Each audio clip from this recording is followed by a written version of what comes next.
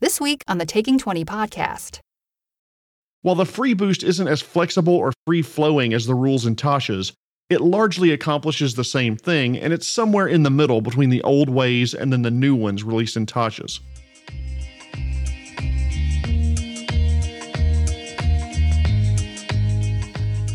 Ladies and gentlemen, welcome to episode 98 of the Taking 20 podcast, this week focusing on new ancestry options, focusing primarily on the 5th edition. This week's sponsor, your nose. During cold season, your nose is so red because it is tired all the time. After all, it won't stop running. When I started recording just before pandemic took a weapons-grade dump on our lives last year, I didn't know if anyone would be interested in this podcast or if I would get any listeners at all. Now I'm on pace to pass 10,000 downloads by the end of the year. I am honored, humbled, and I want you to know how thankful I am to all of you who listen. And those of you who have told others about this little podcast, you will have my eternal gratitude. With your help, we can keep this podcast going. Speaking of which, we're having another contest for a $50 Amazon.com gift card like we did with episode 75. On November 19th, I will randomly select one entrant thanks to the generator at random.org. To enter, all you have to do is send me an email to contest@taking20podcast.com and send me an idea for a topic for an episode or an idea on how I can improve or expand the podcast. Send that to me before 12:01 a.m. on the 19th and you'll automatically be entered in the random drawing. I won't sell your contact information or reach out to you for any purpose other than to say that's a great idea or to let you know that you've won. You don't get signed up for a newsletter or anything else. Again, that's a chance to win $50 gift card just for sending me an email to contest@taking20podcast.com with either an idea for a topic or a way to improve the podcast. I had 40 or so entries for the last contest and I'd love to see that number climb. So send your ideas in and good luck. Fair warning, there are fewer than average number of jokes on this topic. It's difficult to make a joke about ancestry or race without sounding like a bigot, so for those of you who have written in to ask me to cut down on the jokes in episodes, this episode's for you. But fair warning, the next one, I'm poking all kinds of fun at kobolds. So be ready to talk about the only dragons you can safely punt for yardage next week. This week, a majority of the time will be spent on Wizards of the Coast 5th edition Dungeons & Dragons. The reason will become obvious as we move forward, but for my Pathfinder players, we'll dip our toes in the water of 2E, but we won't be soaking in it. Sorry, my friends, other episodes will be more for you. Between the release of Tasha's Cauldron of Everything and Pathfinder 2E's handling of ancestries, we are seeing a distinct change in the way races, ancestries, and species are handled by RPGs. For the purposes of this episode, those three words will be interchangeable. I know there are differences in what the words mean, and I'm going to try to stick with the word each game system uses as much as possible. 5e says race and Pathfinder says ancestry, but if I slip up and say the wrong word, please accept my apologies and know that I mean the same thing with a different word. Since Tasha's came out more recently, and since, well, there's a lot more material to cover on the Wizards of the Coast, I want to start my discussion there. Wizards of the Coast provided 5th edition with a lot of new options in Tasha's. A new class in the Artificer, the Artie class. New subclasses, group patrons, new feats, spells, magic items, magic tattoos. But the biggest change they made in my mind was their change to ancestries or races as they're called in 5e. In previous editions of Dungeons & Dragons, and even in 5th edition prior to the release of Tasha's, your race determined a lot about your character. Githzerai always received +2 to wisdom and +1 to intelligence. Gnomes always received +2 to intelligence and +1 to either charisma, dexterity, or constitution. Orcs always received a +2 to strength and a +1 to constitution. The reason is that Wizards of the Coast, and before that TSR, stated that each race valued and encouraged certain activities that would affect your ability scores, and this was also partially shaped by the environment that they grew up in. Orcs traditionally valued might over everything else, thus the bonus to strength and constitution for orc adventurers. Gnomes were described as curious tinkerers, so Wizards of the Coast's logic was that every gnome would tend towards a slightly higher intelligence. Lastly, the belief was that all Githzerai spend their time honing their mind to a razor's edge, thus the bonus to intelligence and wisdom. Wizards of the Coast stated that these bonuses existed to reinforce an archetype in the gaming world. But to be frank, it is kind of an antiquated notion that every orc studied war, every Githzerai focused on their mental prowess, every gnome was studious about clockwork mechanisms. To use stronger terms than Wizards of the Coast did, these bonuses reinforce stereotypes just as much as they did archetypes. That's why with the release of Tasha's, the pairing of race and ability score bonuses has been removed. As an optional rule, characters can choose to take the bonuses in other ability scores, not necessarily the ones that are listed in the race description. So you can be that studious orc that takes +2 to intelligence instead of strength. You can be the sturdy gnome that takes a +2 to constitution instead of intelligence. Or you can be that affable, fun-loving Githzerai that has a +2 to charisma instead of wisdom. In an interview, Wizards of the Coast designer Jeremy Crawford said that he anticipated many groups would switch over to these rules in Tasha's, and it does make sense. So many people for years have wanted to play, a half-orc sorcerer, but by doing so, they put themselves behind the power curve of players who select races that grant bonuses that align with the sorcerer's need to have a high charisma, like a tiefling. Divorcing what used to be called racial bonuses from the race that you choose opens up a whole new world of character options. I've done an entire episode discussing the pros and cons of min-maxing, so I'm not going to repeat all that information here. Suffice it to say that if the DM expects you to min-max your character, it really strictly limited the possible race and class choices you could take. The gaming world was awash with half-orc fighters, Goliath barbarians, furbolg druids, and halfling rogues. And that was fine. Kinku paladins, lizard folk bards, dwarf warlocks were curiosities that characters would simply say, you don't see that every day, before mopping the fucking floor with them because of the power curve. As is said in many rulebooks, characters are heroes, and they're not meant to be like everyone else.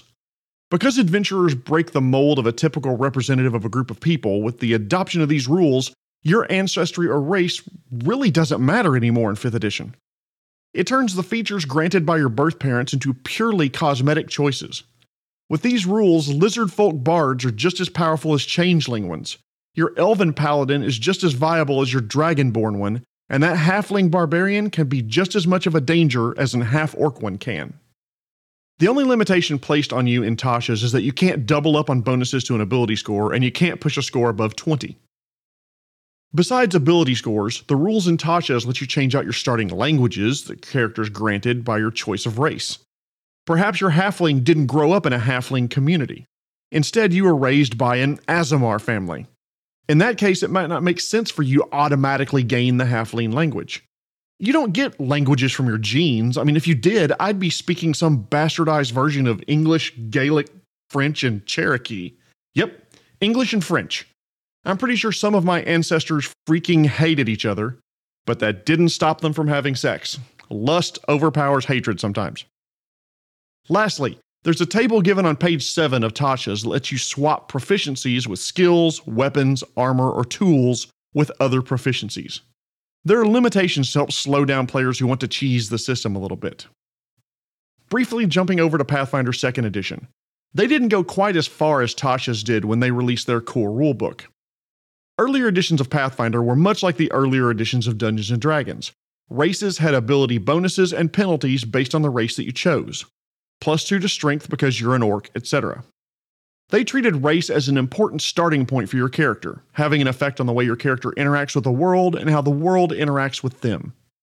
But with the release of 2nd edition, they reduced the number of fixed ability score adjustments based on ancestry and give each character what is termed a free bonus with any ability score their character would want. This is best demonstrated with an example. In Pathfinder 1st edition, all halflings received a +2 bonus to dexterity and charisma and a -2 penalty to strength. In 2nd edition, however, halflings are still given a -2 penalty to strength due to their smaller size, but they're given +2 bonuses to dexterity, wisdom, and any one other ability score the player wants. This free boost was given to all ancestries, and it allows for the flexibility of varied backgrounds. Maybe your halfling was a distance runner, and you allot that bonus to Constitution. Or maybe your halfling was studious and spent a lot of time in books, so that's a +2 bonus to Intelligence. While the free boost isn't as flexible or free-flowing as the rules in Tasha's, it largely accomplishes the same thing, and it's somewhere in the middle between the old ways and then the new ones released in Tasha's. But are these changes a good thing? Let's open up a very uncomfortable door here for a minute. An argument can be made that the way the races and ancestries were handled in Pathfinder 1st Edition and Dungeons & Dragons 1st through 5th Edition prior to the release of Tasha's feels like it's based on ethnocentrism or stereotyping. Hell, the word race smacks of English colonialism and all of its negative connotations. Carrying this idea forward, that's why it feels wrong that all elves are portrayed as one way, all dwarves are portrayed as another, and all half-orcs as something else. The problem with these statements being the word all. Every group and every table is different. Some groups will want to stick with the original D&D and Pathfinder rules. They don't view them as racist in any way, and that's okay. The game was originally balanced around those rules, and there's nothing at all wrong with sticking with them. Hell, Matthew Colville, a DM who I greatly respect as an intelligent voice of reason, treats his races differently in his world, and not for any kind of racist reason. In his world, for example, elves are more akin to aliens in the world than they are humanoids, and they're more than just bonuses and penalties on the page. Elves think differently, act differently, are very different than humans. In one of his episodes, he talks about refusing a player's ancestry choice for his character because the player admitted he chose the ancestry based primarily on the bonuses it gave his character. So Matthew Colville said no. Once more for people in the back, there's nothing wrong with playing ancestry rules as is. It's not like having a -2 to intelligence prevents the existence of orc wizards, the class that needs a high intelligence to succeed. If you've listened to other episodes of mine, you know how much I love playing against type. And in my games, I'm not keen on the need for perfect character optimization. Gnome Barbarian or Contemplative Scout in Starfinder can be a ton of fun, even if they're not statistically optimized. I have heard some decry these changes as quote-unquote woke, and that they over-homogenize the game world, sweeping away the differences in ancestries that makes the game world feel more diverse. But I think the opposite is true. By uncoupling the bonuses given to ancestry chosen, it can make your world much more diverse. Instead of brutish, warlike orcs, maybe there are groups that encourage honing the mind more than the body. Maybe there are halflings who encourage maximizing their physical strength, even if it means they aren't as dexterous as other halflings. Under the previous rules, they would be at a severe disadvantage compared to the other ancestries.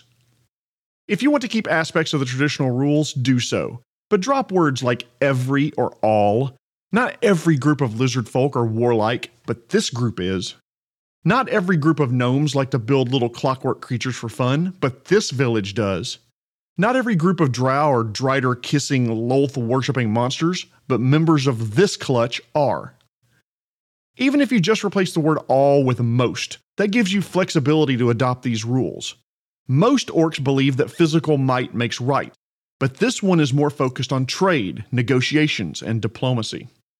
If you haven't been able to tell by now, I love the changes brought about to races in 2nd edition and by Tasha's.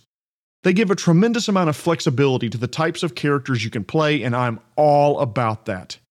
Could you do away with bonuses and penalties to races altogether instead of making them flexible? Absolutely. But game balance will suffer if you just wipe the slate clean. Humans get ability score bonuses because they don't have dark vision. Allowing races to exchange those bonuses and penalties for others keeps the game balance close. Could these rules changes be exploited by min-maxers? Yeah, also absolutely. But you can balance that as a DM with the amount and types of items that you grant, allowing your campaign to succeed without limiting players to specific ancestry and class combinations.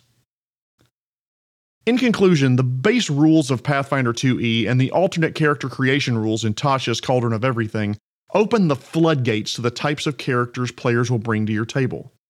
It makes ancestry choice almost inconsequential and merely an accident of the character's birth. Is it fair for a DM to say, making ancestries cosmetic makes my world feel worse? I don't want to lose the differences between the races in my world. I like my orcs to be raised as fierce tribal warriors. I like all of my tieflings to be beautiful and charming. I want Tabaxi to always be more dexterous than the average human. If that's the way you want to run your campaign world, then communicate that with your players and please continue to do so. You aren't wrong for playing the game that way. You're not backward because you want the different ancestries to have numerical differences. It's not antiquated to play the original rules as written. But by the same token, there's wisdom in not punishing players who want to play the character of their own design, dwarven rogues, Aasimar druids, or gnome monks. If you're at all curious, give these alternate ancestry and racial rules a shot. You and your players may have fun doing it. Shorter episode this week, so hopefully that gives you guys 5 more minutes to do whatever it is you want to do. Next week, we'll be continuing the monster series, talking about kobolds, those little dragonettes. Before I go, once again, I want to thank this week's sponsor, your nose. If your nose is depressed, maybe you should stop picking on it. All right, that joke's not my best work. This has been episode 98, all about ancestries. My name is Jeremy Shelley, and I hope that your next game is your best game. The Taking 20 podcast is a Publishing Cube media production. Copyright 2021. References to game system content are copyright of their respective publishers.